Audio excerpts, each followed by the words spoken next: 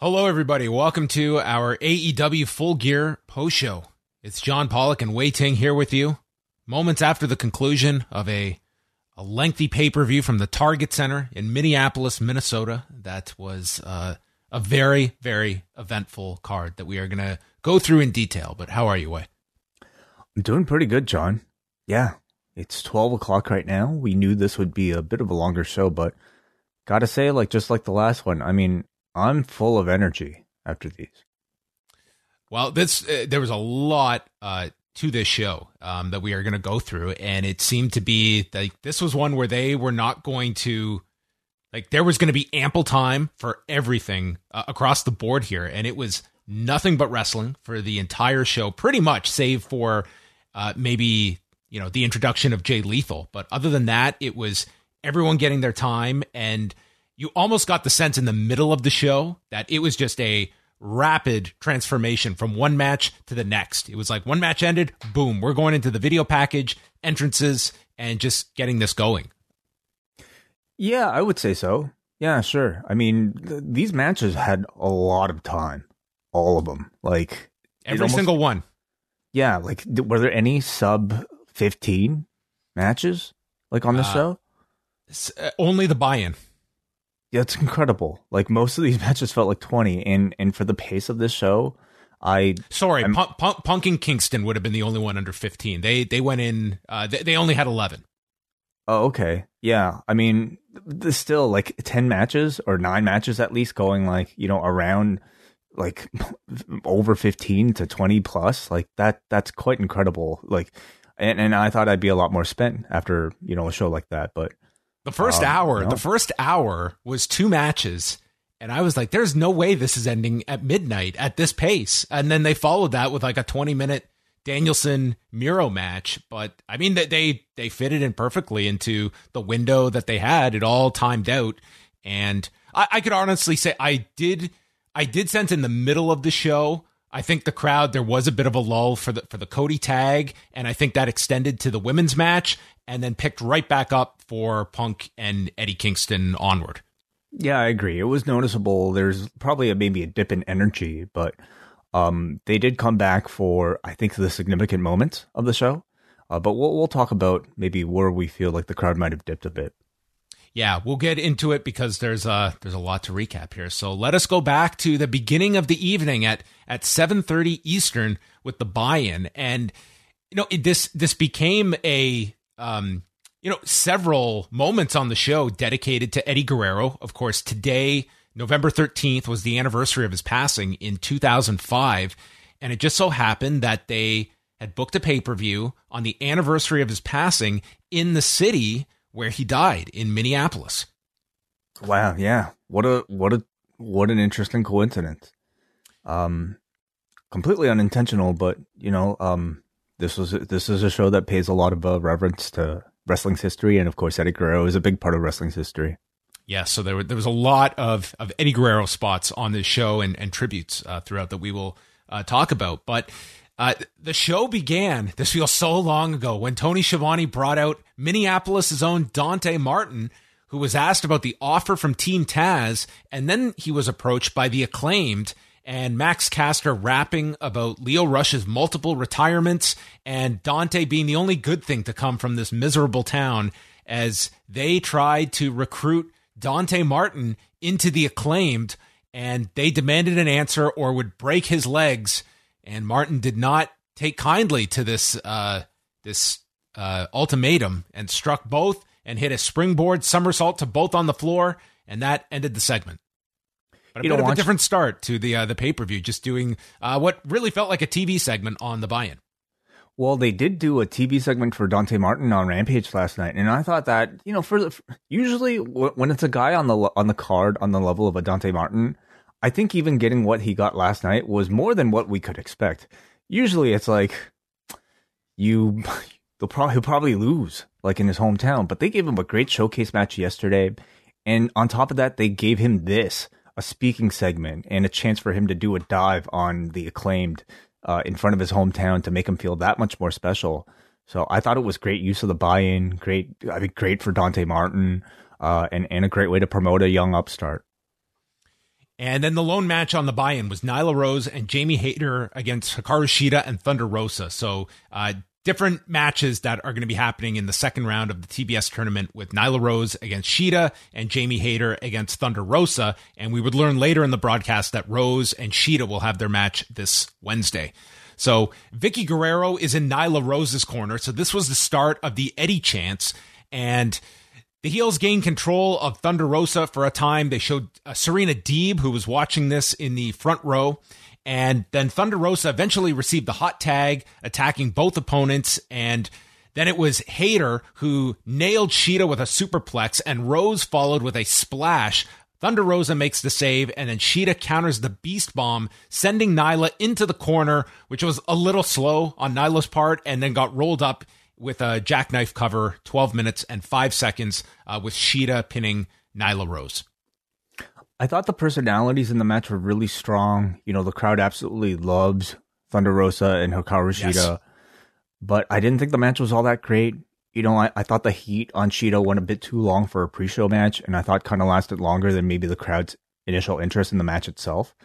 The rest of the action I thought was okay to maybe being a little bit rough. But, you know, I mean, it was really just a pre-show match, and I expect, you know, in the singles matches, a lot more interest because of a lot more stakes, and also maybe the quality would be a bit better too. Yeah, I thought the babyfaces stood out. It was a fine match. I'm not going to go above that, but I thought Nyla Rose, like there were a few hiccups from her in the match. So this was not one of the strongest things on a show that was very strong, very high in match quality.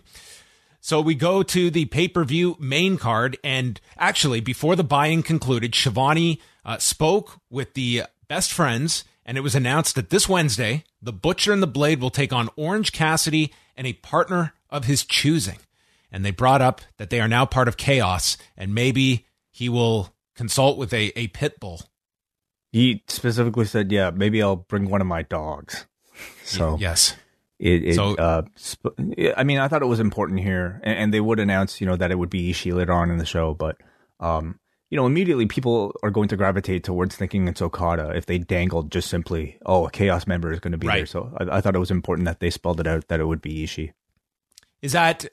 Which is not a disappointment at all. Like, that's awesome, you know? And that it's Ishii? No. I would say just for Ishii, he's going to get a tremendous response on Wednesday. And honestly, like it probably will be a very good match. I think Cassidy and Ishii will work off each other very well. And for the Butcher and the Blade, it's obviously a huge match for them now all of a sudden on Wednesday. It is a combination of personalities that is so bizarre that I have to see it. You know, what is it? Give me a backstage segment. Give me a car ride, like something with Orange Cassidy and Tomohiro Ishii. I just need something because those two personalities are so opposite that I'm just so glad they decided to put them together.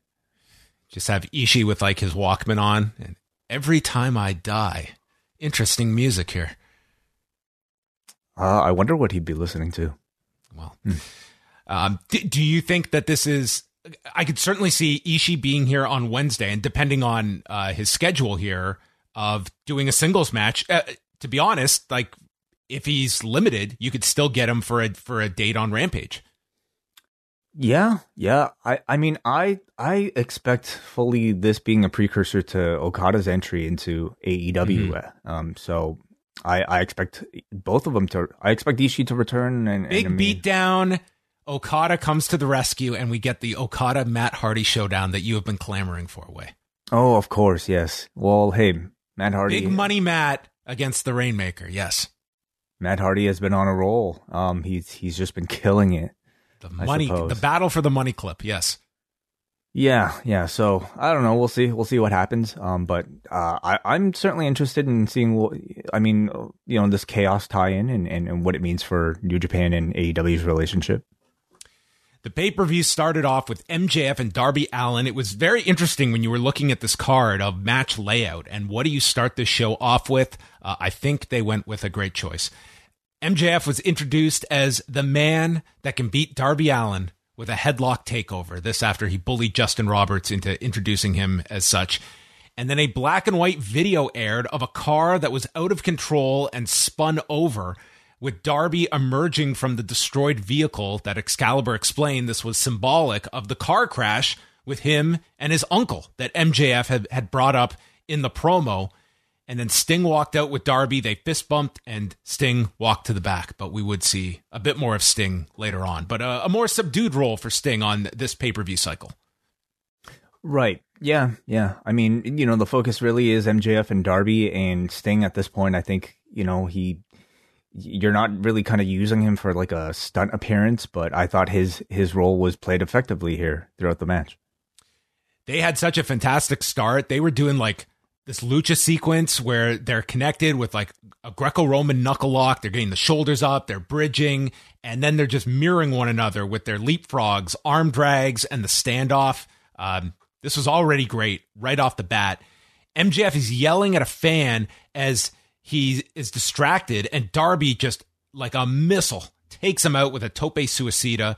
Allen would miss with a coffin drop onto the edge, and then MJF was in control from this point forward, and MJF would roll away from the coffin drop and had to resort to a thumb to the eye. He used the Scorpion Deathlock, but Allen was able to break free, and then MJF suffered his knee injury, which Allen focused on. He used a figure four, and each are going for these inside cradles, and they're rolling all around the ring. The crowd is coming to their feet here. Allen then countered with a code red with this. This near fall has to be seen. It was amazing. Like, the timing of it could not have been more perfect, and the audience just went nuts for this near fall. Shawn Spears and Wardlow come out, but there is Papa Sting to destroy them with bat shots and send them to the back. And MJF brings the skateboard into the ring, rolls it over to Darby, daring him to use it, knowing if Darby uses it, he will be disqualified. And Darby's conflicted, but he hands it off to referee Bryce Remsburg. And as Remsburg goes to place the skateboard on the floor with his back turned, MJF brings out the Dynamite Diamond Ring, blasts Darby in the face, and uses the headlock takeover to win this match in 21 minutes and 59 seconds. This might have been my favorite finish of the year. It was fantastic. This was my match of the night. It is one of my favorite matches of the year. This match was incredible. It is absolutely quite an interesting choice, I would say, to pick this match among all the matches on this card to place at the very top, with it going 22 minutes. But Tony Khan must have been incredibly confident, because these two put on, to me, one of the best pay-per-view openers that I think I've ever seen. Like, there's a ton of recency bias, perhaps, attached to something like this. We'll have to maybe wait until, a few weeks later to see how I feel. But at this moment, it's like, I think of Brett and Owen, like when I think of a match like this and how hot it managed to start this pay-per-view off with. And what I loved the most about it was the fact that these two, I thought, delivered a totally different style of match than I think what we've come to expect from either of them. It was these two starting off, showing how versatile they are. MJF proving that he's definitely more than just a talker. Darby is definitely more than just, a stunt man. They're both incredible in-ring technicians whenever they want to be. I thought the build with the knee injury to MJF was done really well. His selling was absolutely incredible here. The way so much of his offense throughout the match continuously hurt himself allowed him to stay on the attack while building his own injury story that I thought was very effectively done. And then the near falls in this match were incredible. That small package that went on forever, I absolutely loved. It felt like very much like Steamboat Savage in that sense. And honestly, it's not hyperbole to me, because I thought this match was that good. It was the type of match that felt like a statement from this company, that told you this was a match with two of the leaders of our next generation. So, man, this thing was great. Phenomenal match to start this off. And like, when you go and evaluate the outcomes of a lot of these matches, like the booking options that you have left open, I think there's so many different directions for this title picture of where to go, MJF being a key figure there as one of your top heels coming out of tonight. Absolutely. Yeah. I mean, they're both so ready, like they both deliver in any time they're given a big match situation. And yeah, I think, like MJF winning here is the right call because you can directly transition him to a title challenge against Hangman Page. And Darby Allin is the type of guy that can lose and lose and lose and lose and become a bigger star every single time. So whenever they want to pull the trigger on him, like he's ready. They're both so ready.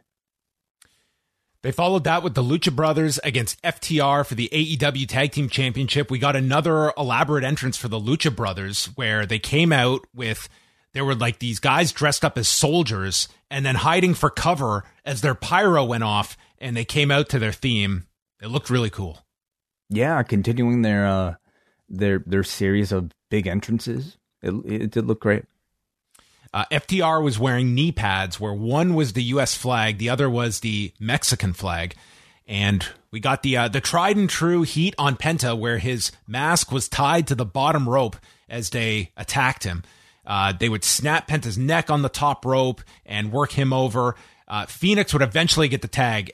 Phoenix was incredible in this match. He hit this double cutter, did the rope walk into the penalty kick onto Harwood for a 2 count, and then gets sent into the ropes where he's blasted by Wheeler with the AAA tag belt into a brainbuster by Harwood. Huge near fall. There was a part in the match where FTR used American Alpha's Grand Amplitude, which I imagine Chad Gable and Otis are not going to be using anytime soon as a tribute spot. I don't even remember what that move was. Where they throw the belly to back suplex into somebody else? Yeah, like hoisted in the air into the belly to back coming down. So long. Tully then got involved, grabbing Penta's leg from the floor, and this led to Dax Harwood landing a right hand, and he did the Eddie Guerrero shuffle, and this crowd was like, "You piece of shit!" And he followed with the Three Amigos to tons of boos. Penta cuts him off, does his own version, and the place goes insane.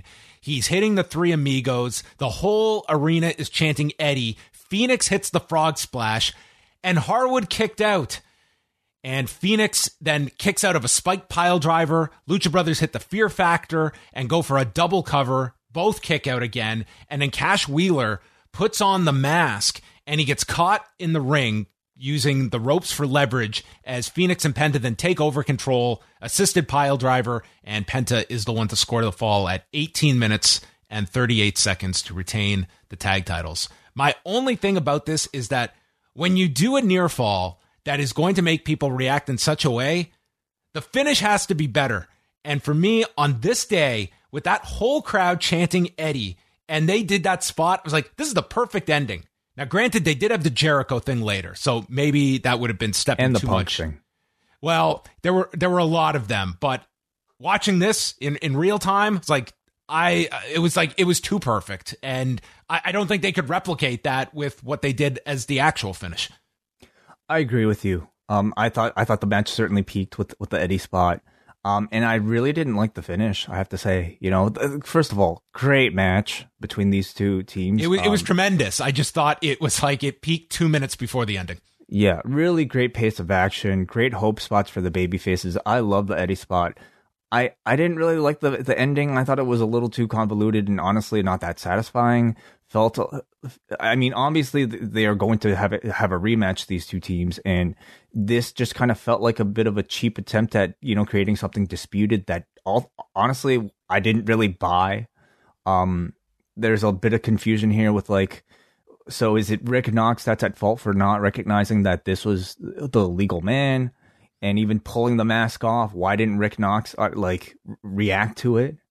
Did Rick Knox just forget that who the legal man was, and did the mask play any part into it? I don't know, but there's a bit too much thinking involved, and I don't think the crowd reacted that well to a conclusion, to this conclusion. The announcers just said he didn't know who the legal man was. So then the mask was pointless. He could have just come into the ring and still have done the same thing. Well, it gives Rick Knox plausible deniability that maybe he didn't know which one was under the mask, but he also didn't sell after the fact that it was that was Cash. Whoops. Anyway, so I enjoyed the match. It was certainly a pay-per-view caliber tag team match, but I didn't love the finish. And on this show, coming out of this show, not necessarily a match I remembered. Bryan Danielson and Miro, earlier than I thought this would be, but again, this was a pretty loaded card. So you were going to get some of these big matches at different parts of the show. So world title eliminator final, and Miro's got his right quadriceps all taped up, and he would sell it significantly throughout the match. Miro just continually shuts down Danielson. Danielson is just trying for anything to get going. He's trying for a swinging DDT to go after the neck, but he is not successful. It's finally when he gets a few kicks in, but then he's stopped with a Samoan drop. He would connect with a flying knee coming off the apron, and then he was able to get Miro down and start on his submission game. He went for a knee bar, but again, Miro's just too strong and powers out with a gut wrench. Miro finally goes for game over. It's locked in. Danielson fights to the rope, and Miro just looks up to the sky in frustration. Why, God, why are you making this so tricky? And Danielson is able to escape another game over as he transitions to the label lock, but Miro breaks out, and he's in Danielson's guard, dropping down elbows, and gets caught in a triangle. Danielson is throwing elbows, and then Miro has to gouge him in the eyes to get out of that submission. Miro then just stands up, tells him to deliver kicks, and he eats them and then drops Danielson with one kick. And they would do this sequence over again. They're on the turnbuckle, and Danielson hits the swinging DDT onto his terrible neck, and all of a sudden just applies a guillotine, and Miro goes out right at the 20-minute mark, and Danielson gets the victory. I really like this match. I did too, and I saw a lot of people that were more down on this, and I thought Danielson's selling was so different, and I was really captivated by it, and I love the finish out of nowhere that has become Danielson's specialty. So I was with you. I really enjoyed this. I'm curious to know why people might have been disappointed, and I can understand maybe why. Like, maybe in the context of like this whole show, this wasn't necessarily the flashiest match. It wasn't the most spectacular match. It didn't have the biggest spots.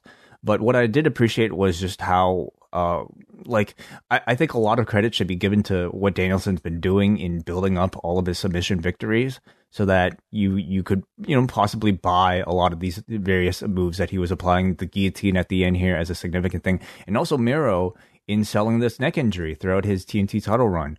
It gave you a wonderful out that I thought brought, they took great advantage of.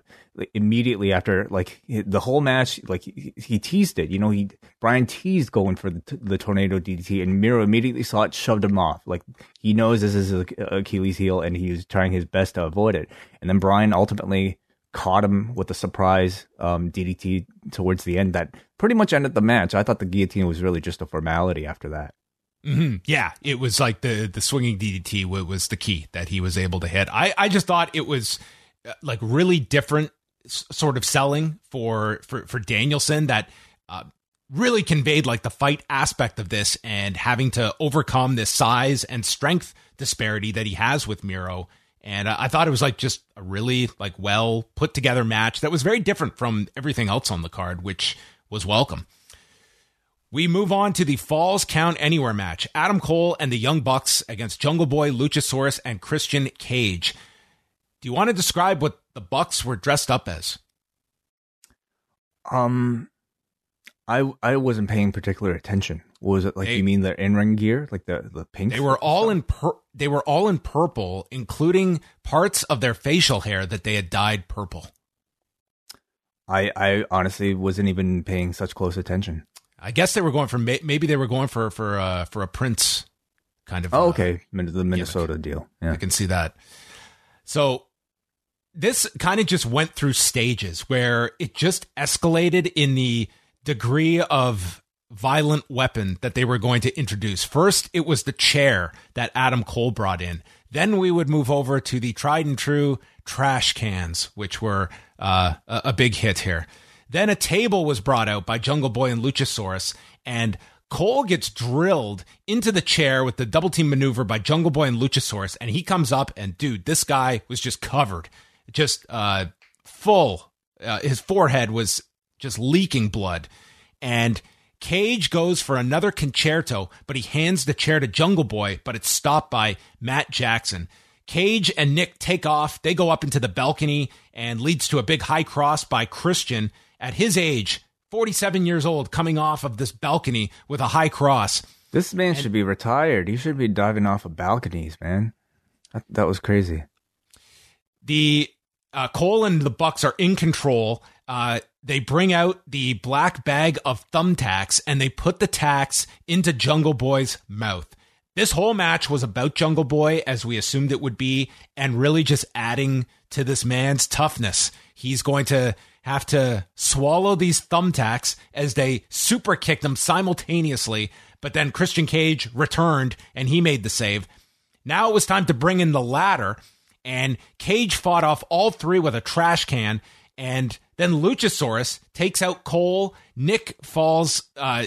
Both Cole and Nick take these big ladder bumps from Luchasaurus, and eventually we make our way up the ramp, and Jungle Boy catches, it was, I can't remember who it was. I think it was Matt that he catches in the snare trap, and that's broken up. So all six fight. We saw Matt hit an incredible somersault dive to Luchasaurus on the floor.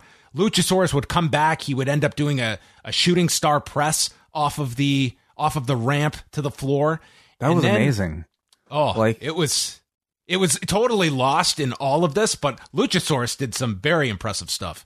Like I don't know if I've certainly never seen him do this before, but like this very much felt to me like maybe what a WrestleMania 19 Brock Lesnar shooting star press was supposed to be like. I mean, on a much smaller scale and 20 years later. So, but like they cut this Jungle Boy with like this big shocked expression on his face. It was very impressive. And then Adam Cole got a gift for the Bucks, and they all have thumbtack knee pads that they put on, and they hit Luchasaurus with this, the BTE trigger with the thumbtack knee pads. Jungle Boy breaks up the cover, and it's Jungle Boy against all three. He hits a German suplex to Nick. Cage comes back spearing Matt, and this is when Luchasaurus choke slams Adam Cole off the stage onto Cutler and company on the floor. This is when he hits the shooting star. So they're taken out, and Cage brings out two chairs, sets up for the concerto on Matt Jackson, but it's Jungle Boy who wants to fire. And he nails Matt with the concerto, and Jungle Boy pins him in 22 minutes and 22 seconds. A big match, obviously, for Jungle Boy. And at this point, after these four matches to start off the pay-per-view, I don't know if there was anything that could maintain this pace. It was just, it was just nuts for like an hour 45 that we were at this point. Yeah, it was certainly a very big high. You know, this would be where like, if Limp Bizkit was signed on to do a performance, I'd probably slot him in right here just to kind of let the crowd cool off. But this was another really great match. You know, there was some incredible effort put into designing these spots. I have to say, like, the whole Jungle Boy coming of age story of him, like, not being violent enough, I guess was kind of lost on me for most of this build up until, like, the moments towards the end here. Like, I didn't realize it, you know, he had that difficulty, committing violence throughout this entire thing. But that seemed to be the way that they tied up the story. So maybe it was something I missed throughout the rest of it. It was very impressive.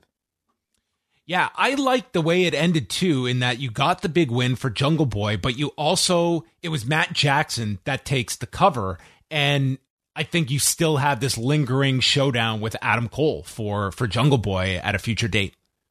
Certainly, yeah. I mean, Cole also took a concerto already, so Matt should be fine by Wednesday. Yeah. They got to spread those concertos around.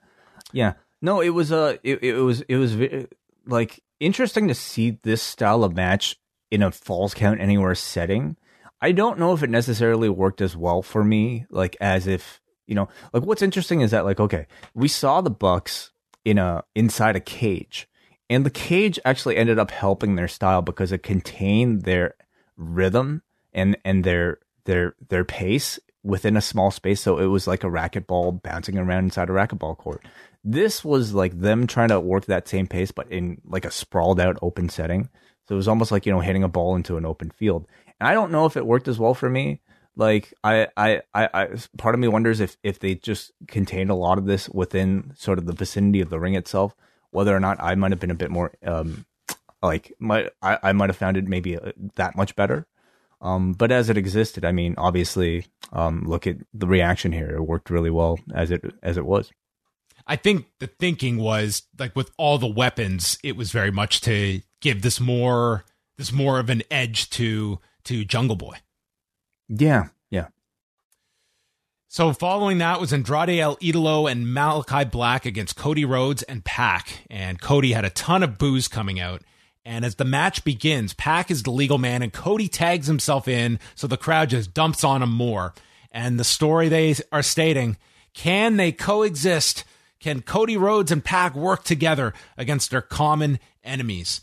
Pac was really great in this match, and he kind of carried the workload here because the story was that, Cody got struck and ended up selling for a significant portion of the match on the floor, leaving Pac to basically have a 2-on-1 match with Andrade, and more so Andrade than even like Malachi Black was kind of a background figure in this as well.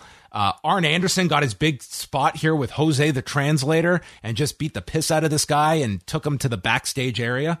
You'll also notice Arn did not come out with the Denny's menu, so there was no game plan here. Oh, it was freestyling. Yeah, I think they were just riding it here. Maybe they didn't even bother because let Pac do everything. Pretty much, yeah. The game plan was just chill on the floor, Cody. So the portions in here, in particular Andrade and Pac, I mean, these two are terrific together. Rhodes would finally return, and he comes in knocking Black off of the apron and then applied a figure 4 when Pac tags himself in, hitting a 450 while Andrade is still in the figure 4 but grabs onto the rope. Pac then goes for a Fosbury flop, but Black pulls Cody in the way, so Pac takes out his teammate. Oh no. Rhodes and Black then land on the floor, and Black takes him over the guardrail with a running boot. But Pac is left with Andrade, hits a poison Rana, and then climbs to the top. Had to make sure he had his balance before hitting the Black Arrow, and pins Andrade in 16 minutes and 51 seconds. And immediately after, Cash Wheeler runs down, attacking Pac as Rhodes was still down on the floor. And I thought this one, number one, I think some of the time could have been shaved off of this one, and I think it was just inevitable that some match following everything that we've just gone over, the crowd was going to come down at some point. This appeared to be it. And quite frankly, I thought there was a lot going on here, story-wise, that it just felt like 4 different parts, and we were just kind of putting them all together here, and I just didn't think there was a cohesive story here. Like, I can explain what the story was. I just thought there was a lot going on here. And what is the story? I'm curious from your perspective. I mean, the idea here is, it's simply that Cody and Pac have common enemies here and that they're working together, but could they work together? And I think that was kind of the simple, it wasn't that simple a story the way it was told. I just thought it was like too much. And yeah, I asked John because there are multiple things going on, as you said. I completely agree with you. And in particular, I mean, the most interesting of which, of course, anytime Cody appears in a big match these days, the most interesting thing is Cody and the crowd's relationship with Cody. I'm always curious to see how they are playing with the very obvious heel reactions that Cody receives. And in this match, I felt it was the most, they've embraced it. The most Cody has embraced the heel mannerisms. His over-the-top babyface act, riling up the crowd and eliciting more boos every single time, feels incredibly deliberate. Him staying out on the floor as Pac is doing most of the work, overselling this whatever injury he was supposedly playing along with. I thought that was a very deliberate heel move. I thought they were all very effective at getting the crowd to hate Cody even more.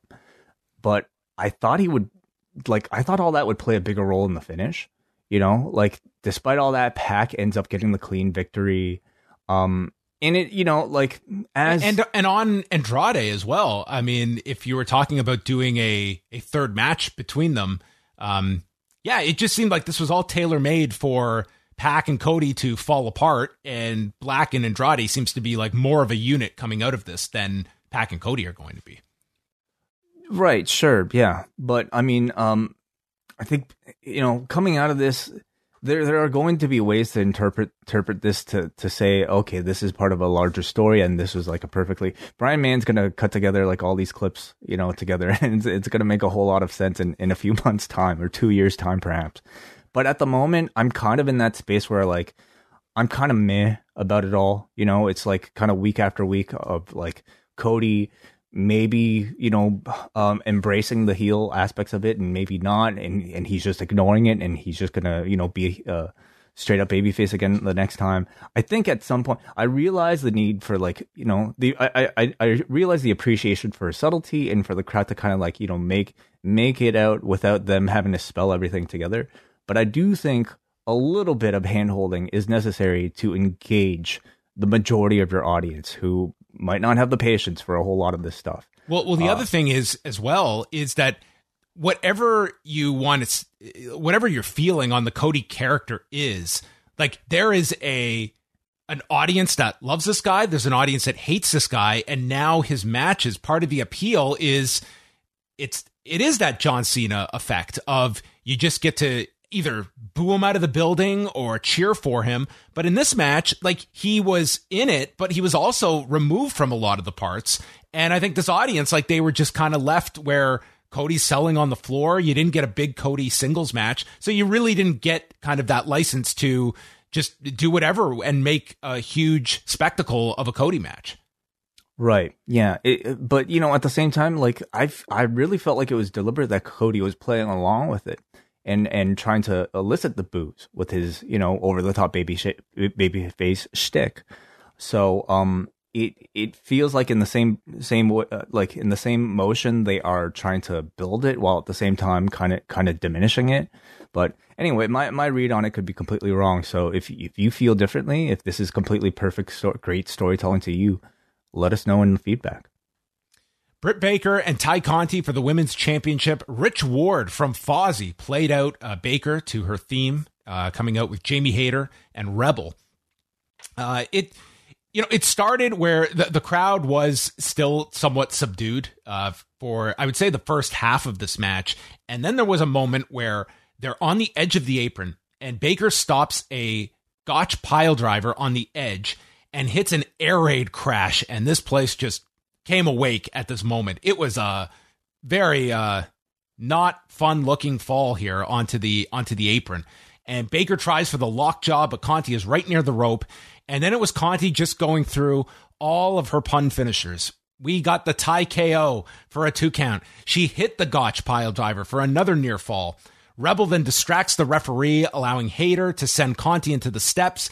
Baker follows with a stomp on the steps, and it just seemed to be, how can we make the fans buy that, buy on all of these near falls here, and giving Conti the near falls to kick out from and just bringing the crowd up. And they worked very hard here. Conti ended up coming back, dropping Baker with a pump kick, and then hit a moonsault to the floor, with Baker getting out of the way, so Hayter and Rebel were there as the targets.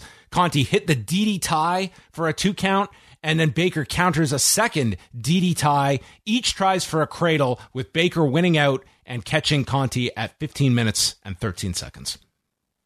I like the finish a lot. I like the story of the match. It was like, Baker hunting for that lockjaw repeatedly. Conti keeps being able to reverse it into pinfalls. And then finally Baker just says like, fuck this, I'm just going to pin you. I'm not, forget this lockjaw thing. And the end result coming out of the match is that you feel like Ty Conti took the champion to her limit. And I thought they achieved that.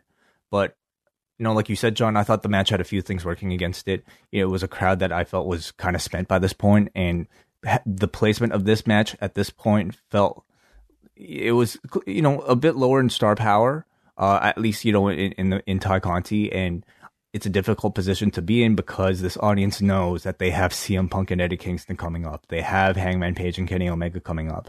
And another street fight. Like, we're doing another weapons match still to come. And, we say these 2 matches, the crowd kind of, dipped down. We're talking about a 17-minute match followed by a 15-minute match as well. So this was it was a lot of time allocated to different matches. But I will say, like, I thought that, Conti and Baker, they had a better match than I anticipated going in, and I thought they were going to have a very nice match together. It was just a portion of the show where I think you could sense that with this audience. Yeah, perhaps. Yeah, I thought Conti did tremendously well for somebody of her experience. Again, like just to even be on this stage in a singles match, considering where she was when she entered AEW is absolutely incredible. But I mean, this was not without error in this match, and this was not without, I think, signs of her inexperience. So I'd love to see at her trajectory what in 2 years she's going to look like compared to even a match like this. And I love that she got a spot here. They told a good story. Match quality to me was below the usual standard for an AEW pay-per-view. Maybe even, in the women's division, but I love that she got the spot, and I thought her personality and her character was built really well in the months leading up to this.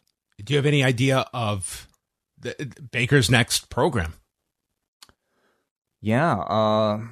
Who have they been teasing here? I mean, so many of the women are tied up in the TBS, but I would imagine maybe somebody coming out of that. There are a few programs in the works. So like you've got Sheeta and Deeb doing something. I mean, could it be Thunder Rosa? Yeah, I mean, on the buy-in, they specifically brought up the Lights Out match from March. Like, they're certainly like bringing that to everyone's attention, and you could look at that.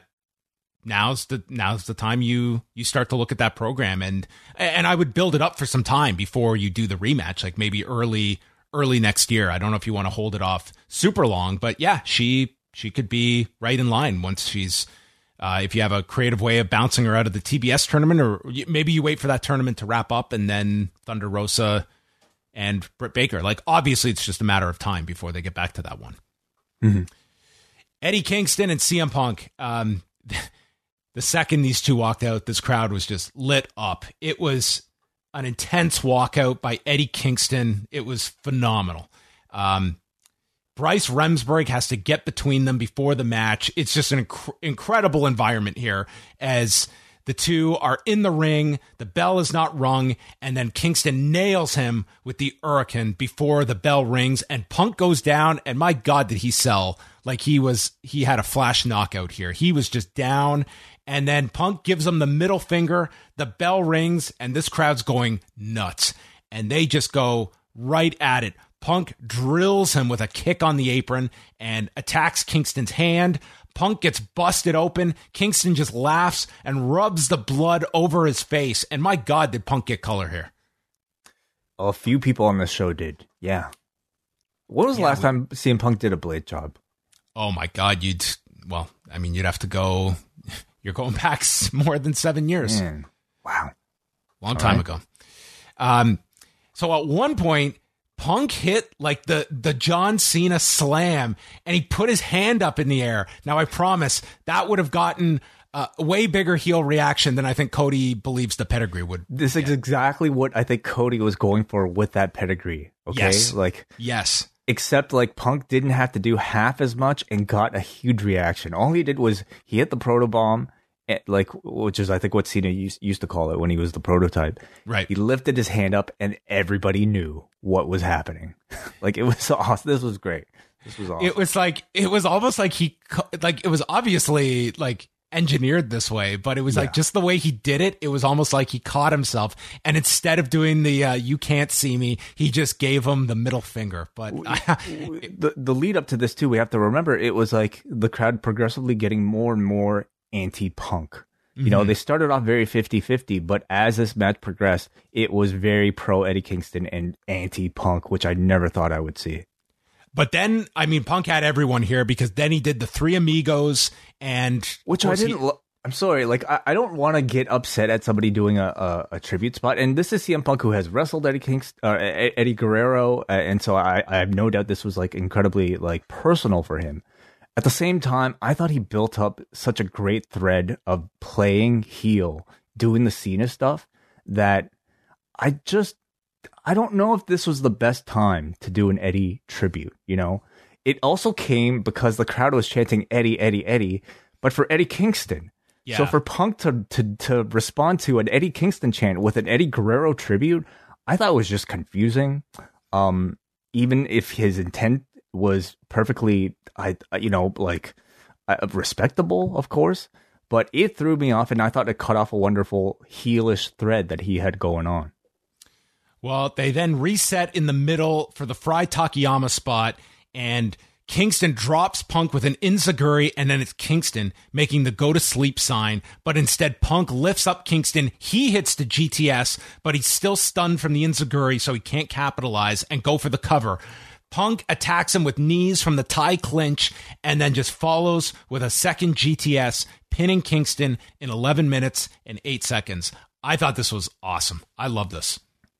Great match. Great match. And I have to apologize to Hansi right now, because Hansi yesterday suggested whether or not we would see a double turn. And granted, like Eddie Kingston, he was never a heel to begin with, but this crowd booed Punk, which I never thought I would see. And it just shows you how big of a babyface they have in Eddie Kingston.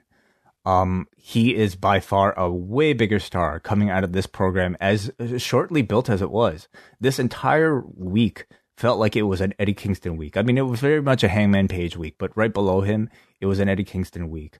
The value he got out of this Punk program, first of all, I think for sure they're going to do a rematch. But secondly, like I'm amazed at like how much this crowd loves him.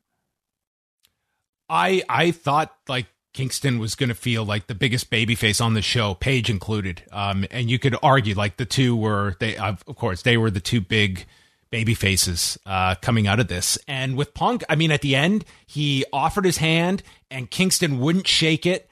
It's Eddie Kingston. They have been able to get all of the appeal of like the Diaz brothers, that they will always be real with their fans, and they're never going to just like you as an Eddie Kingston fan, you don't want him to shake this guy's hand at the end of it. You want him to just storm out and leave.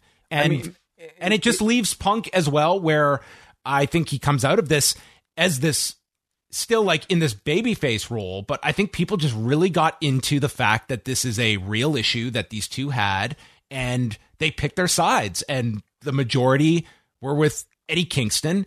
And I think with Punk, this gave him the ability to kind of explore this heel territory that I'm sure in time he will dive into fully at some point when they're ready to do it. Totally. The John Cena thing he did in the middle is really interesting to me. I would love to know if like, you know, that spot was planned from the get-go, or somehow that might have been like an audible, because that is incredibly fascinating to me. The fact that CM Punk can go from being such a top babyface, and in one night be put into the position of the man, you know, the millionaire, the multi-millionaire who has everything, and at one point bullied this poor man who had nothing and fought his way up into this position. There's some incredible story to be told there. I'd love to see millionaire CM Punk, what that's going to look like. You know, like what is the voice of the voiceless going to look like suddenly when he becomes rich? And he is rich, but like here's another person who is poor and who's calling bullshit on the guy who thinks he's a representative of the everyman. Eddie Kingston is really the representative of the everyman. So there's so much wonderful story to be told here, and the way this ended really just felt like it was chapter 1. Yeah, I think if like Eddie Kingston is just such a special performer that they have, that he's fantastic. I think these 2 weeks, I thought this whole build up, a 2-week program, and the match that it led to, I think this was just fantastic. Yeah. So that concluded, of course, with the non-handshake, and then we have the Inner Circle against Men of the Year, Junior Dos Santos, Andrei Arlovsky, and Dan Lambert in a Minneapolis street fight. And this match almost felt like it was just designed for Twitter reaction. Like, what is the most ridiculous stuff we can come up with, from Dan Lambert's outfits to just random moves to random weapons with bunt cake. It wasn't necessarily random. They explained on commentary that all the weapons were objects or things that were created in Minnesota. That's right. Yes, including hockey sticks and bunt cake, and the symbol for Prince. Prince, yeah, the Prince logo. Yeah. It got really ridiculous. I love Lambert's tracksuit though. Like I don't know where you find a blue velour tracksuit, but it was absolutely perfect for his role. Dude, Dan Lambert, like there is a skill to being the manager that finally has to be in the wrestling match, and he was so spectacular at that role. I mean, if you could turn back time, it should have been Bret Hart against Dan Lambert at WrestleMania in Phoenix that year instead of Vince McMahon. Okay, so you think Vince was the problem in that match?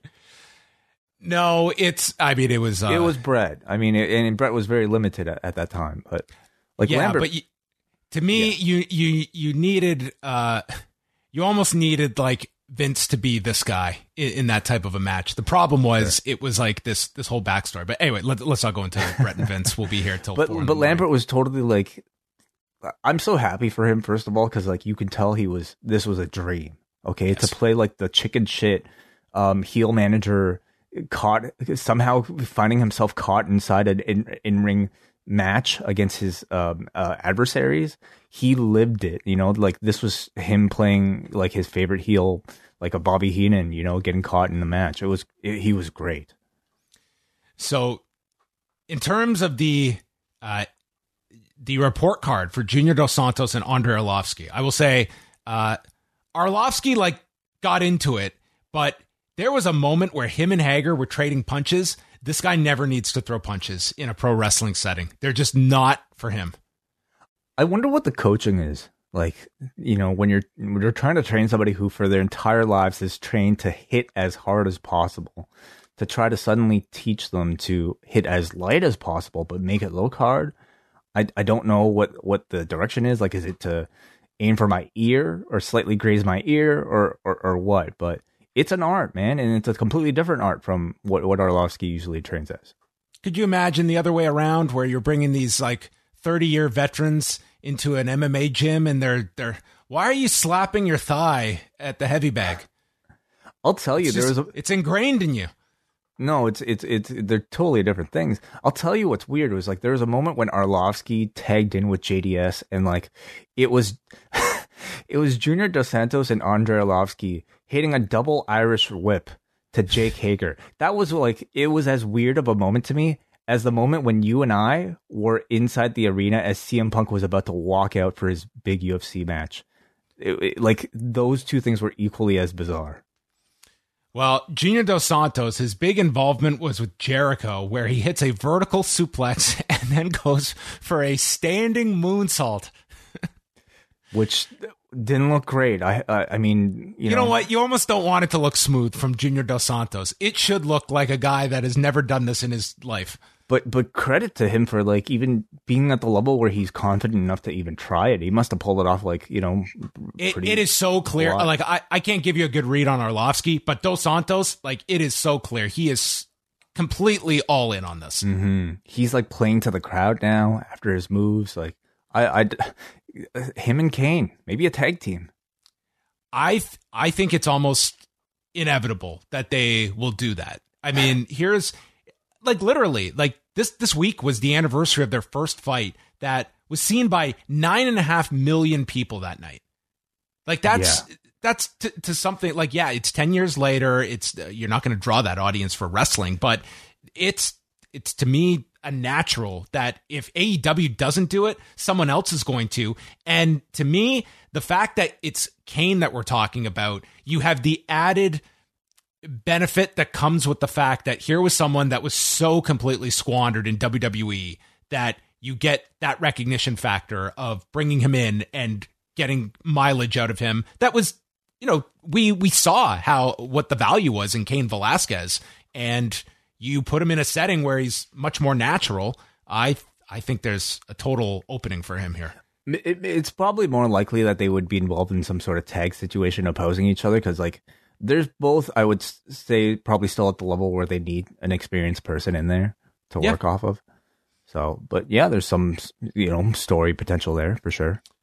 So all the Minnesota-centric weapons were utilized here. There was a Purple Rain chant, and the trash can gets placed over Page's head as Santana and Ortiz whack him with hockey sticks. And then Hager used a toaster. Did they explain what was the toaster's origins? Is the toaster created for Minnesota? I'm not sure. Okay. Guevara hit a springboard double cutter to the Men of the Year, and then the toaster was invented in Scotland, so I don't know how that worked. Well, maybe it was toast. Maybe this was a specific brand of toaster from Minneapolis. Oh, okay.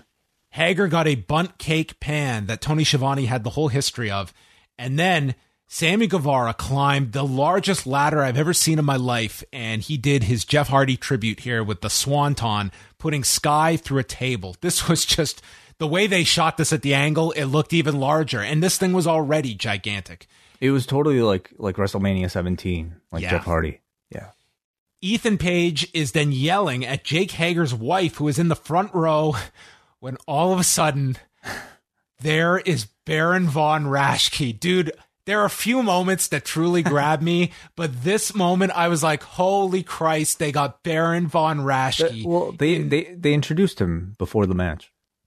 I missed that. I totally missed it. This is the first time I saw him, was this moment at the end. I think it was a mistake to introduce him at the beginning. Well, I don't know how many people would recognize outside of Minnesota Baron Von Raschke. Oh, well, outside of John Pollock, I would say. I mean, Baron Von Raschke is very recognizable, but I guess it is a generation or so removed. But he applies the claw to Ethan Page. This was seriously one of my favorite spots of the whole night. I love that you didn't know that they introduced him, because I thought that worked perfect for you. Wait, we had like 3 minutes in between matches. Like if I had to go to the bathroom, I was like sprinting tonight. There was no downtime at all. So I completely missed the introduction. And so this was way better not knowing that he was in the crowd. and then it's weird. Like we went from what was, I don't want to call it a comedy match because you had like some serious stuff in it, or at least like weapon stuff. But then we got into, but the weapons were comedy weapons. Like they were, but then you had the Guevara spot, which was like a very dangerous spot. But yeah, there was definitely like a more like humorful direction to all of this that I was going for.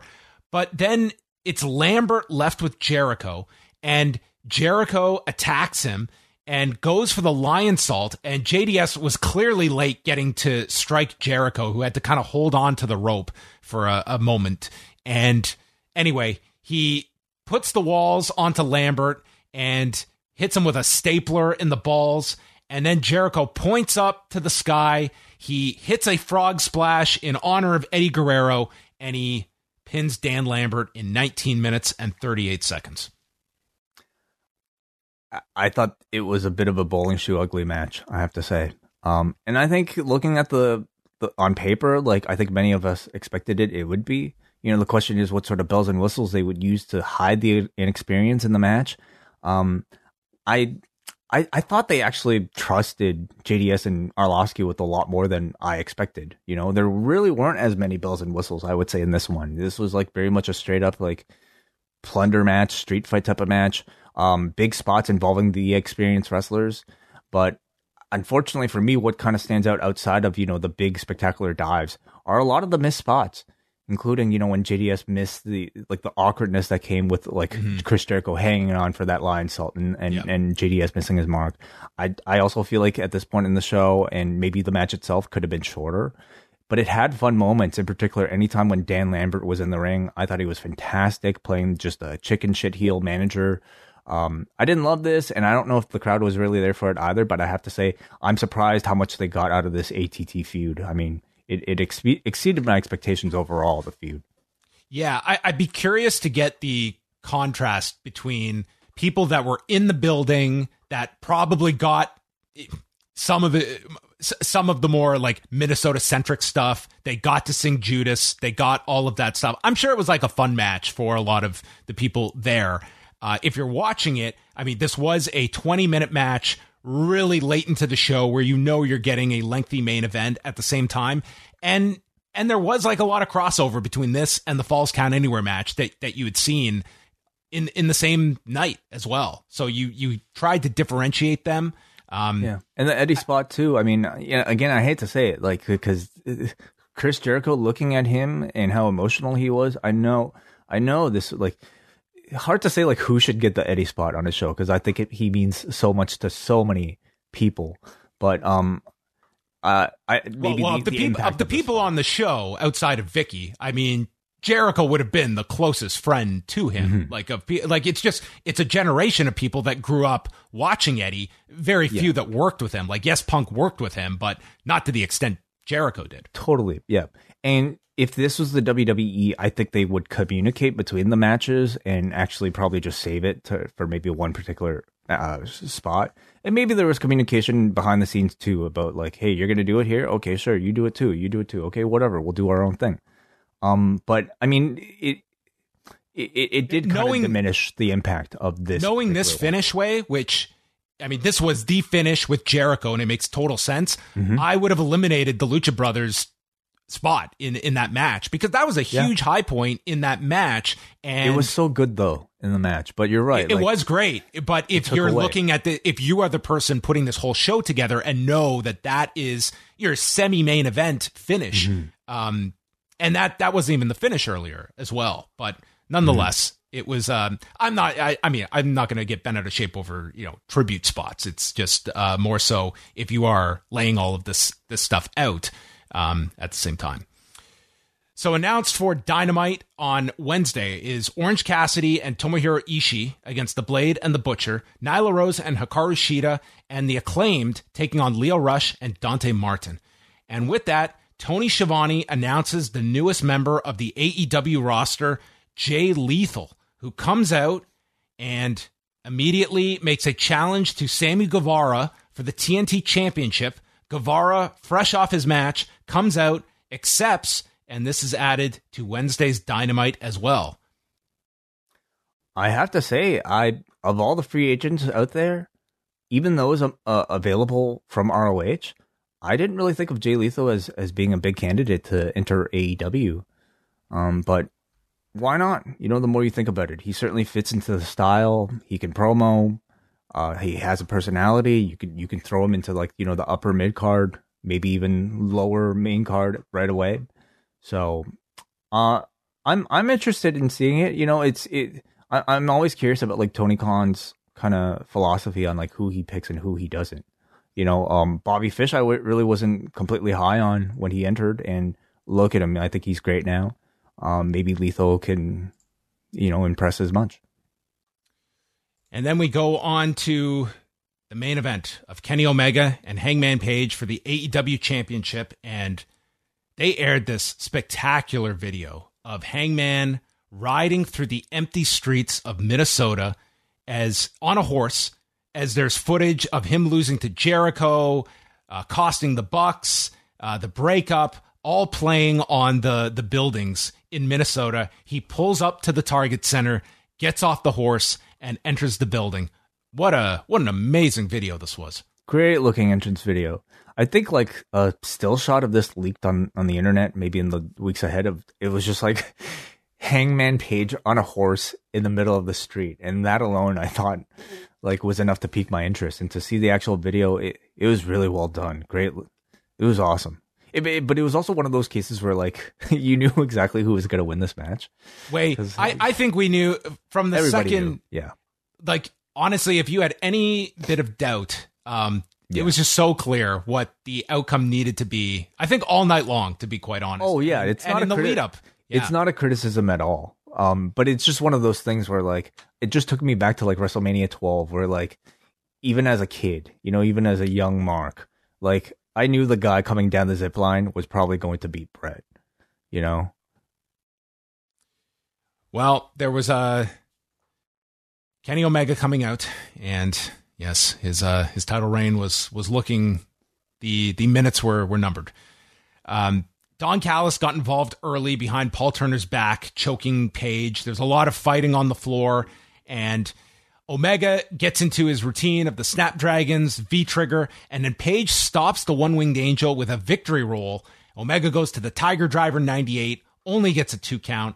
Page hit the fall-away slam moonsault combination of Banditos off the top. That looked great. And then Page came off the top post with a flying clothesline, putting Omega through a table at ringside while also crashing his knee into the desk. And Page goes for the buckshot lariat, but Omega just collapses. So in the ring they go, and Page misses with his own version of the V-trigger and hits a pop-up powerbomb, goes for the buckshot, but Omega pulls Paul Turner into the way, and Paul Turner takes the buckshot lariat. So Callis gets involved, Page nails him, and it must have been a hell of a punch because Don Callis was unconscious for the whole rest of this, from this punch. He ducks the belt shot from Omega, Deadeye, there's no referee, Aubrey Edwards runs down, and Kenny Omega, perfect kick out at the very last moment. And Omega comes back with a bunch of knees, and Omega hits the V-trigger, and Page responds with a discus lariat. Both men are down. Omega's landing Kawada kicks. Page roars in his face, takes him down with a lariat, and then the Young Bucks come out, and they're hobbling, selling the injuries from the Falls Count Anywhere match. And Page and Omega felt, you know what, before we get into this closing sequence, how about we drop each other as close to straight on our heads as possible? Okay, cool. You want to both do it? Yeah, we'll both drop each other. High angle, right on our necks. These look just insane. And then Page, he sets up for the buckshot lariat and goes into a V-trigger. Page then counters the One-Winged Angel, and Page hits the One-Winged Angel to Kenny Omega, who kicks out of his own finisher. Page goes to the apron. He looks down, and he sees Nick Jackson. They look eye to eye, and he hits a buckshot to the back of Omega, goes to the opposite side, looks down, and Matt Jackson gives him the nod, and he hits the buckshot lariat, pinning Kenny Omega in 25 minutes and 11 seconds. The pop for this 3 count was insane. This whole crowd exploded, and Hangman Page is your new champion. The Dark Order came out to celebrate. They presented him with a beer, and they all hugged. And no one came out to attack Page. There was no cash in. So much heat was completely extinguished here in the Target Center. Golden opportunity ruined, and they're left with a super popular babyface that this whole arena was in love with. I mean, complete blown title change, in my opinion, Way. The heels that could have been benefiting from this, where the crowd leaves, oh, I hate this company. I'm never buying another ticket again. All of that was squandered. What are they going to do for the next pay-per-view, if not a rematch? You know, come on. They should have been disputed finish, really. Hey, the finish we all expected, and it was every bit as wonderful when we all saw it. I loved it. What I didn't see coming was maybe the bit of acting at the end and the bit of melodrama at the end with the Bucks giving the nods, which was like, I thought perfect. It was like absolutely the right amount of kind of like Shawn Michaels style, like perfect cheesy acting for a professional wrestling match. And Hangman did not look at his hands first before checking with the Bucks. Looking at his hands. What do you mean? What's that? That was a staple of some of the NXT storytelling. Oh, okay. He didn't say I'm sorry, I love you either, but Matt did wink. Like, and said good. Like, it's so corny to repeat, but like, it's perfect in pro wrestling. I think you need certainly some of these elements, and it takes skill to pull off. And I thought this was just the right amount here, tying back to the bigger story, because this was very much a storytelling match. And I think in a simple look from both of the Bucks, it was like they were conveying that they understand that the person that they've looked down on this entire time has finally overcome all of his inadequacies, and that he is tonight. He's better than Kenny. He is better than the Bucks. He's better than the Elite. It was a wonderful finish. I really liked it. And the end of a very wonderful match. I did feel maybe the crowd, you know, a little bit quiet, like maybe subdued, but they were captivated, and they all wanted and were invested in seeing this guy win. So, yeah, what did you think of the match, John? I thought it was a great match. I mean, all credit to them. This late in the show, following all that they did, that was a significant task on their shoulders for it. But I thought there was a lot of creative stuff that was mixed into the match. I thought they saved, like, you know, the idea of Kenny taking the one-winged angel. I thought was, you know, that was a cool spot. The ending is, you know, I just thought it was a great crowning of Hangman Page, where it felt like you've waited for this story long enough, and it's not about just keep extending it. Like, you gotta strike when it's hot, and it felt like, man, when that 3 count hit, this whole crowd roared, and I think it was the perfect timing. It just seemed like a great setup for Hangman Page. You know, yeah. It was a phenomenal pay-per-view. It really was. It really was. Top to bottom, I thought it had tremendous energy throughout the entire thing. You know, whereas All Out, I thought was built off of great wrestling, but I think you were left thinking about surprises. This one wasn't really, you know, didn't really have any big surprises, I would say, other than Jay Lethal, if you would consider that. But I would say this one was more so built off of incredible wrestling and very satisfying conclusions to story in the main event. So. Which is also, I think, notable, the fact that they did not feel that pressure of having to go out and just sign somebody to have that buzz that people are going to be comparing to the last pay-per-view. Like, this was more so, we've got our main players in place, and now it's executing the product. Like, you know, it's surprises are going to get giant reaction. It's like pretty much what is going to top what you did in September? I don't know if there's anybody out there you can bring in that's going to generate that level of interest, but you can always go to that well. It's like people are going to pop for new faces, and this was more so, we're not going that direction. We're just going to put out a kick-ass, non-stop wrestling show for 4.5 hours, and that's what they did. And, you know, to varying degrees, like some matches not as strong as others, but as a whole, like, this was an outstanding show. When you have, I think, you know, a story as well built as the Hangman Page story, when you have a character that the fans are as invested in to win a championship as Hangman Page, there's nothing that should top that at the end of the show. That should be the lasting thing. And for AEW, I mean, Page really is the first guy that they built from the ground up into becoming a champion. And I think it's as much of a win for AEW as it is for Hangman Page himself. So that to me should have been the biggest talking point coming out of this. And you come out of it where you've got Hangman Page and Bryan Danielson, and I think you have big contenders in MJF and CM Punk. It's like they have a lot of interesting options of where they can go, not even taking into account like New Japan options or you know, something in left field that they might have for Hangman Page beyond Danielson in the immediate. But and that's Page. Now Kenny is free too to face any of those guys.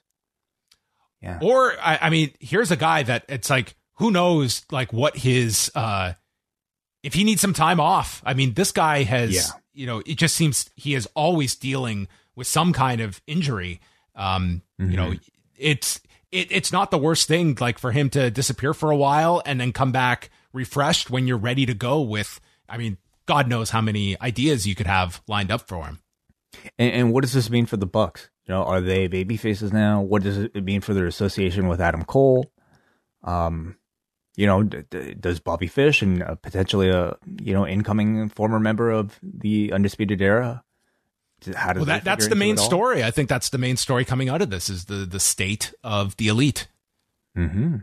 Very fascinating. All right. Well, there you go. That was our recap of AEW Full Gear. And now we will open up the full phone lines. Yes, Post Wrestling Cafe members, Double Plus patrons, you always have access to our post pay-per-view live shows where we can broadcast to you right after the event, as well as take your phone calls. And we start off here with Hansi. Hansi, welcome back to the show. What's going on? You know, wait, first of all, no apologies needed, man. Because sometimes my takes are sometimes a wild card tape. And you actually had me doubting myself in the sense that I'm like, yeah, maybe you know, Punk won't get booed. But, like, when he did that John Cena stuff, man, that was incredible. That was awesome. I need Kingston to do "You Become the New York Yankees" promo. You know what I mean? Like, yes, totally.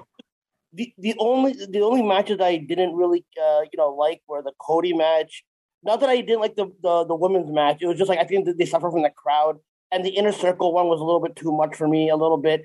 But honestly, the MJF, the Daniel Bryan and Miro, Punk and Kingston, and then the final match. And honestly, the final match was the one that really mattered if they're gonna pull the trigger. And yeah, man, I'm outraged that we didn't get heel heat. You know what I mean? Like I was. I wanted to come on and just bitch, for like 5-10 minutes on your show.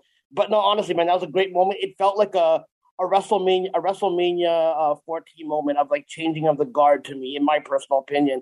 And I think when Punk was doing the Three Amigos, I think because I noticed that when the crowd was booing him, he was actually shocked the crowd was booing him. And I looked at it as he was trying to win them back by doing the Three Amigos. But like, it kind of like, it kind of. But then why would he do the Cena stuff?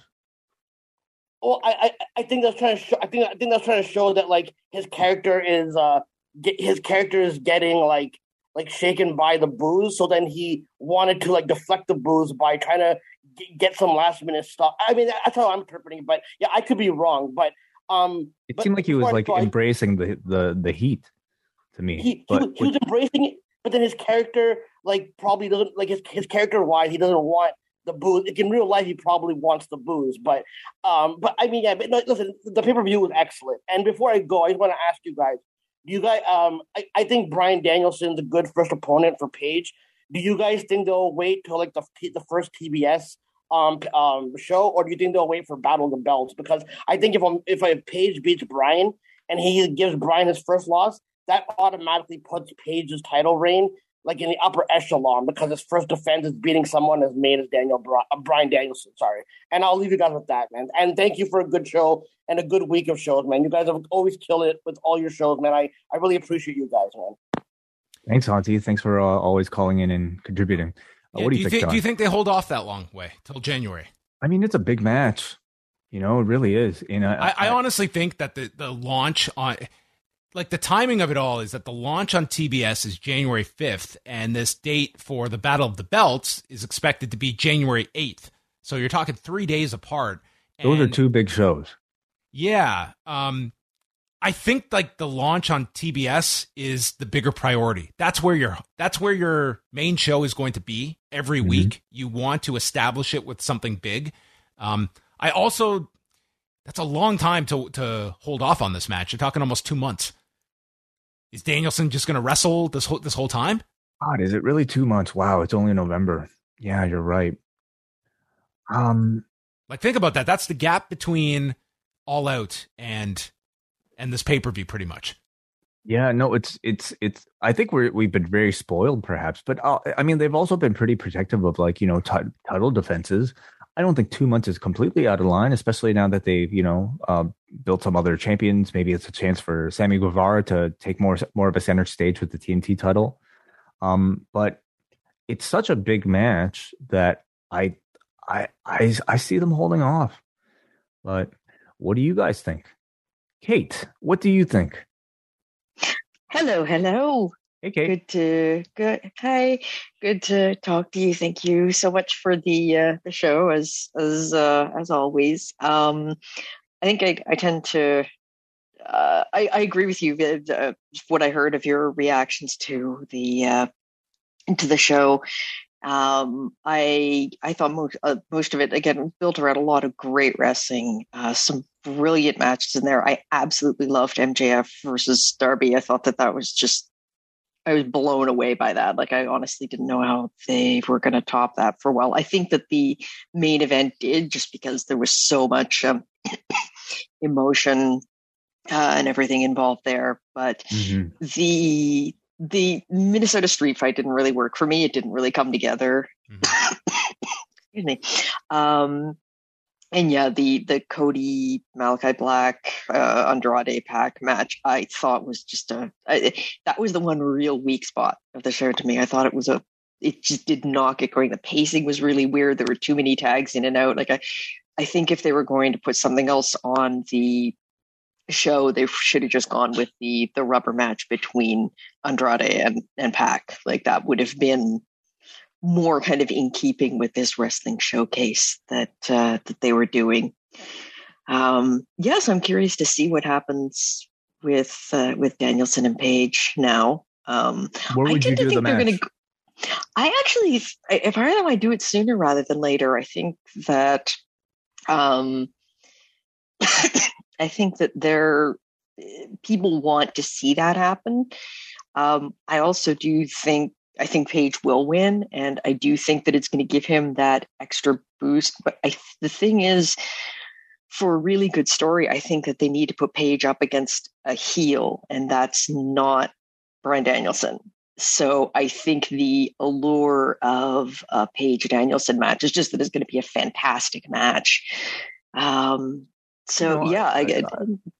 guess they can't they have Page defend against somebody else in the interim, or at least have a match, in the interim? I don't know. If you're the number one contender, doesn't that put you next in line? I don't there's no rules. They can make this up as they go along. It's Bryan can be taken out, maybe. I don't know. They can do whatever. They can explain it.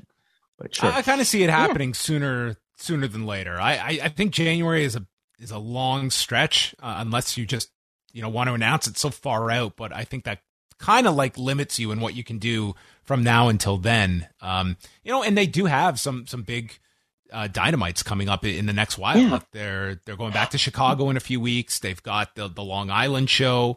I mean, and for all we know, they might end up doing another kind of big December show like they did last year. Well, that's what I was thinking. I had it in my head that they were probably going to do another Winter is Coming, and they haven't announced that. But that's just that was my thought process. In which case, that would happen in December, but we shall see. I guess it's just because that's what they did last year. So just before I go, I have one question for you guys, and I'm sorry if this is going to seem like a downer thing, but with Jay Lethal being brought on to AEW and welcomed into the fold, do you think that then opens the door for other wrestlers named in the Speaking Out allegations to be kind of rehabilitated and brought into AEW or other sort of mid to large promotions and get back on television?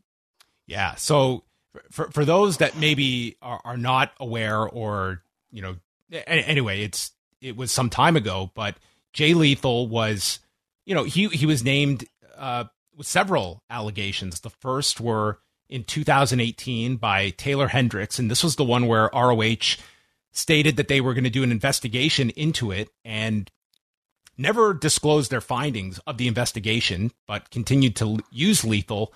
And then it was last year during the Speaking Out movement when Kelly Klein had stated that multiple women had brought complaints and evidence of sexual misconduct and harassment by Jay Lethal. I actually have the tweet right in front of me here. Now, Jay Lethal did issue a response to that, stating that, denying it and stating, he's denied any categorically that any wrongdoing. So that's where it stands. ROH. I mean, they did address the initial allegations in 2018 and said they were going to look into it. But again, they never disclosed those findings and have never, stated anything other than they have continued to use him and have obviously felt comfortable to do so. And I think it's a completely fair question of AEW of your confidence in utilizing Jay Lethal, and I think that's where it stands. You have these, and he's certainly not the only man to be accused who denied any wrongdoing.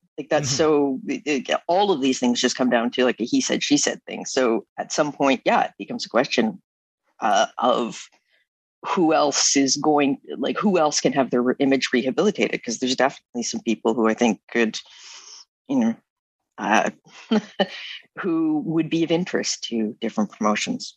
Yeah, it becomes a very tough situation when it's, as you said, Kate, he said, she said, and you are kind of left it seems to have been the pattern where it's sort of where you as the consumer are kind of left where you have to make the decision of who are you comfortable watching. And I mean, is the company going to state anything about this?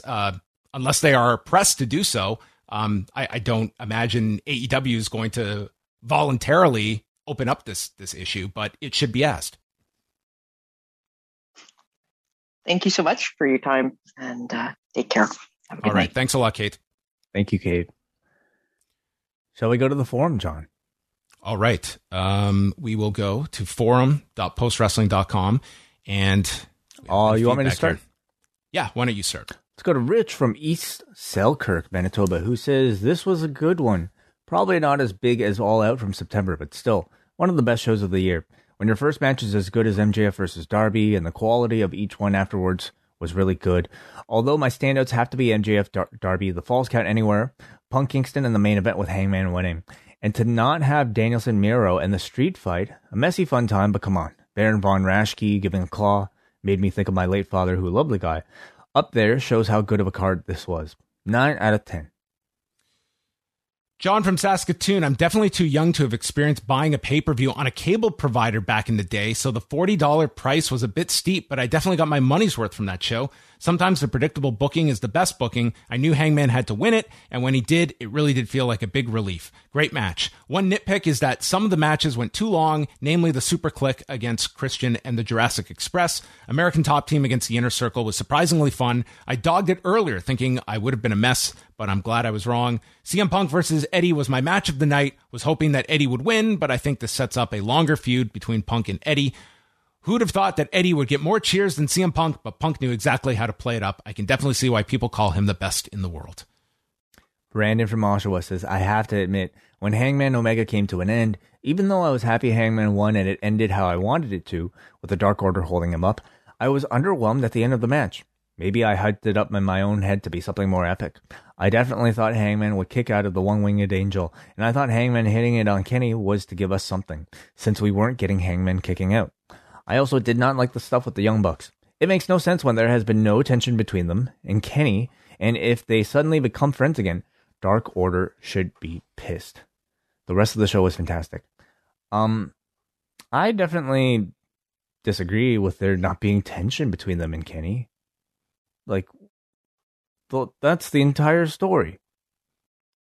Yeah, absolutely. It makes no sense. I'm trying to interpret what Brandon is suggesting here. It makes no sense when there has been no tension between them and Kenny, and if they suddenly become friends again, Dark Order should be pissed. So he's saying there hasn't been tension between the Bucks and Kenny? Right. So I guess he's questioning why the Bucks would give the nod to Hangman. Yeah, like kind of. So the idea, in a sense, choosing Hangman over Kenny. I don't think it was so much that, though. I think it was them choosing what's right, choosing the moral outcome here of a fair fight, and letting Page have his moment.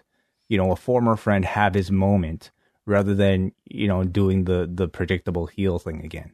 Like, I just thought it was them choosing the side of morality this time around and letting events proceed as they should, rather than them specifically not, you know, hating Kenny. Yeah.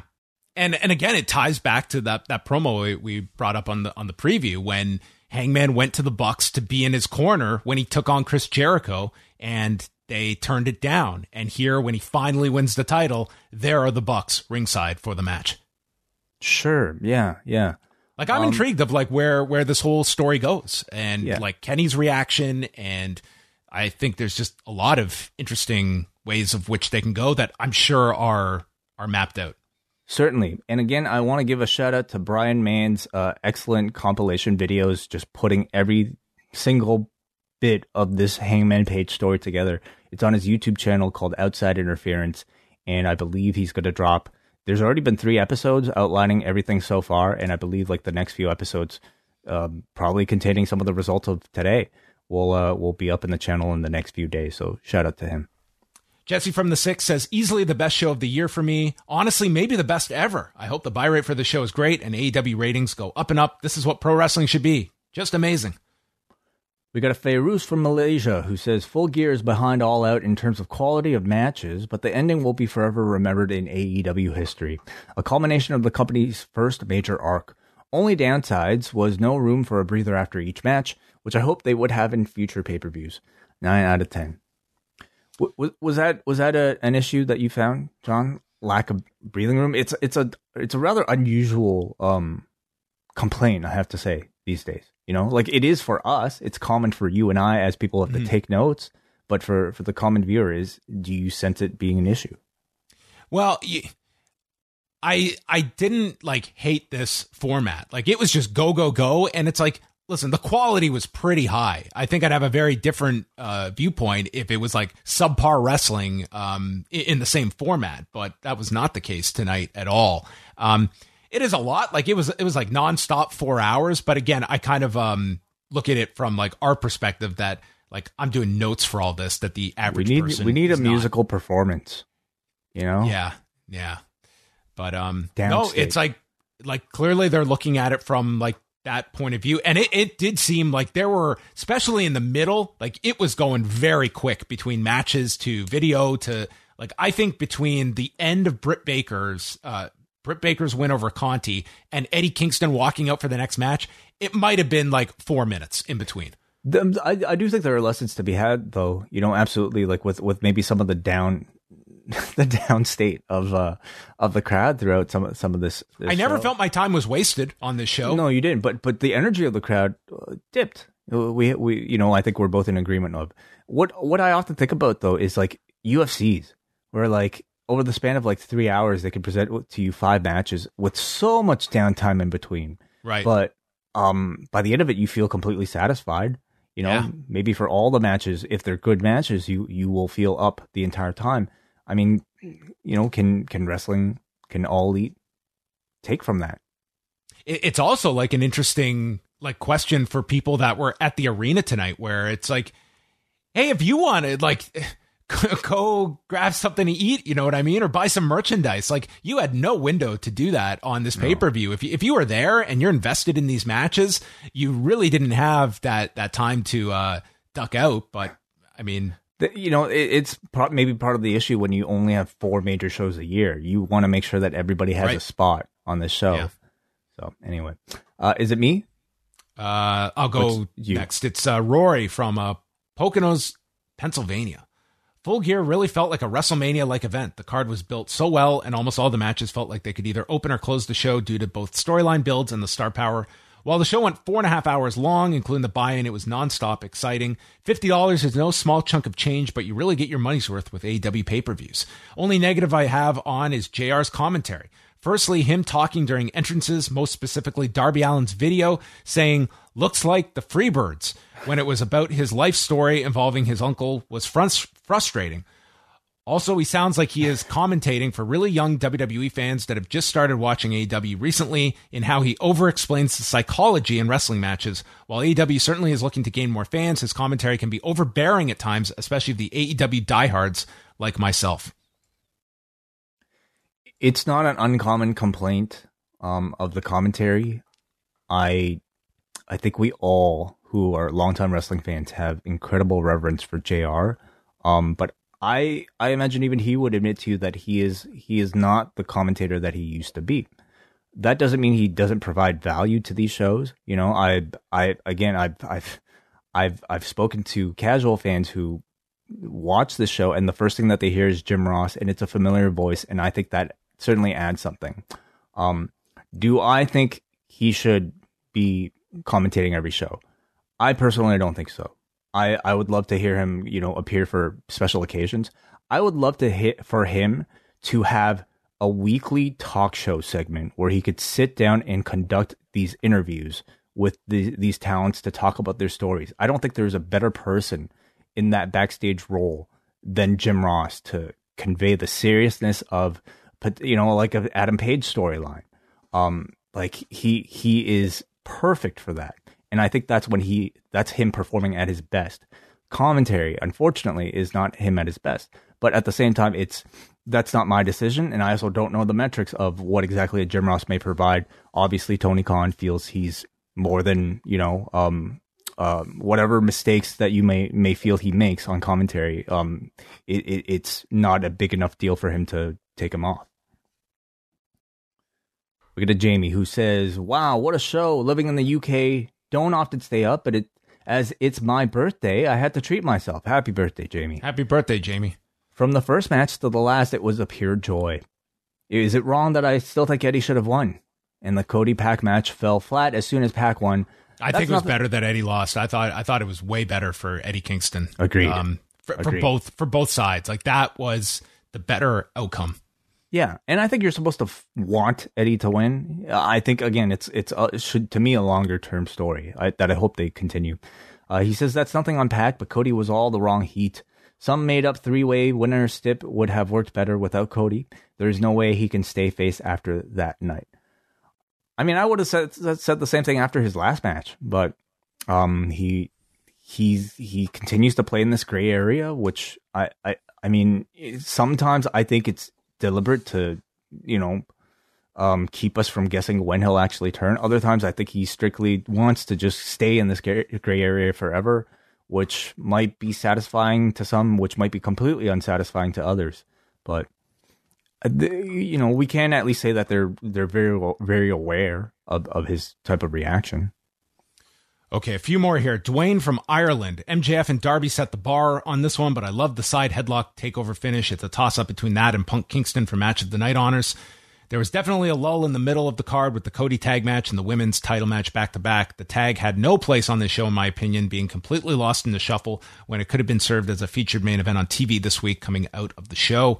Great moment for Hangman to finally win the big one, but how about the Hogan-esque shoulder up at 3.1 from Kenny after taking his own finish and 2 buckshots? One thing that's for sure, though, staying up till 5 a.m. for an AEW pay-per-view never feels like a bad idea. While flawed in areas, the show absolutely delivered for the most part. 8.5 out of 10. I didn't notice the 3.1 kick out from Kenny. Did you? I didn't either. No. I mean, the moment of Paige winning was so big that I think it overshadowed any sort of subtlety. And I also don't really get mad at... I don't even get mad at Hogan kicking out at 3.1 because when you have a champion as dominant as you had Kenny, I think you want to retain a bit of that value, and I don't think it takes anything away from Paige. Paige is the only one to have, I guess if you don't count Christian, the only one to have, to have pinned him clean, and this was about as clean as you can get. So it doesn't upset me really. Chris says, AEW has stolen the old takeover accolades, where every pay-per-view is better than the previous one, and each time I wonder how they could possibly outdo the previous. Such a wonderful night. Loved every minute of it. Brian from New Jersey, really strong show, not at the level of All Out, but still a home run. How it all ended. Glad to see Adam Page's coronation. My match of the night was Punk and Kingston. Cody and Pac versus Andrade and Black didn't click for me. The 2 multi-man brawls exceeded my expectations. Genuine surprise in Jay Lethal signing, plus we get Ishii on Wednesday.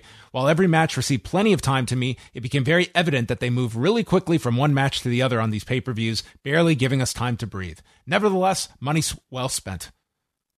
There you go. Demand for breathing room. Maybe breathing air should have a match. Yeah, just like a collective exhale. Maybe you bring out DDP for some yoga, and everyone breathes. And John Morrison can come in to lead us through a guided meditation. Of course. Between matches. That's right. All right, we got a Ben from Vancouver who says, great show. Match of the night for me was Kingston Punk, mostly for the atmosphere. Really liked MJF Darby, Brian Miro, and the 10-man. Everything was solid to great, with the only okay thing being the women's match. Didn't like the finish of the tag titles match, and I thought the Bucks match was too long, but other than that, no complaints. I wanted a little more of a spectacular celebration for Hangman. Confetti or balloons would have made it feel more special. Did they have had a big hug with the Dark Order? I thought that moment was great. Yeah. Way better than balloons. Hey, they are going to I have seriously, dude, have we ever done a post show where the complaint has been no balloons? Never. No, it's usually the opposite. Like with Okada, too many balloons. That's right. Too many balloons. That's pretty good. But hey, remember, they are going to his home state on That's Wednesday. going to be a huge show on Wednesday with him. That should be where he comes out on the horse. Yeah, with confetti. Although I don't know if you can do confetti with horses? Are there rules with animals? And oh, that's a good point. Yeah. Can't do pyro. I don't know. He says, Ben says, what do you see next for MJF? I thought for sure he was losing due to the botched interference from Wardlow, but I think the only logical step next is the title. Yeah, that to me would be one that I would try and hold off on until the next pay-per-view. I could see that being, your Revolution show. Okay. Yeah. Yep. Definitely. I could see that. And Muggin is our last piece of feedback of the night. I was on edge when the Bucks came out, and when the ref was down, I was relieved when the 3 count occurred, and 2 years paid off as Hangman conquered Kenny Omega, and it was cathartic as hell, and his celebration with the Dark Order gave me all the feels. The Elite all losing their matches needed to happen, and Full Gear came through on that promise. Is that the case? Okay. Yeah, you're right. So the Bucks and the Super Click lose and Kenny lose. So yeah, that's interesting. Maybe they break up after this. Yeah, I could see many different ways. Like if Kenny goes away for a little bit and that kind of is left unresolved, and then you can bring back Kenny, he can go the babyface route, he can come back, and there is countless stuff for Kenny, especially if we talk about like timing wise. Seriously, like I have no knowledge of like what his status is, but if he disappeared for a while and came back and you were further into this ability to bring over talent from New Japan, like he is front and center of just endless ideas of where you can go to. Yes, absolutely. Were there any extra announcements? Because like, didn't they say like, what is it? Tony Khan would announce matches after Full Gear. That's right. I'm trying to look up right now.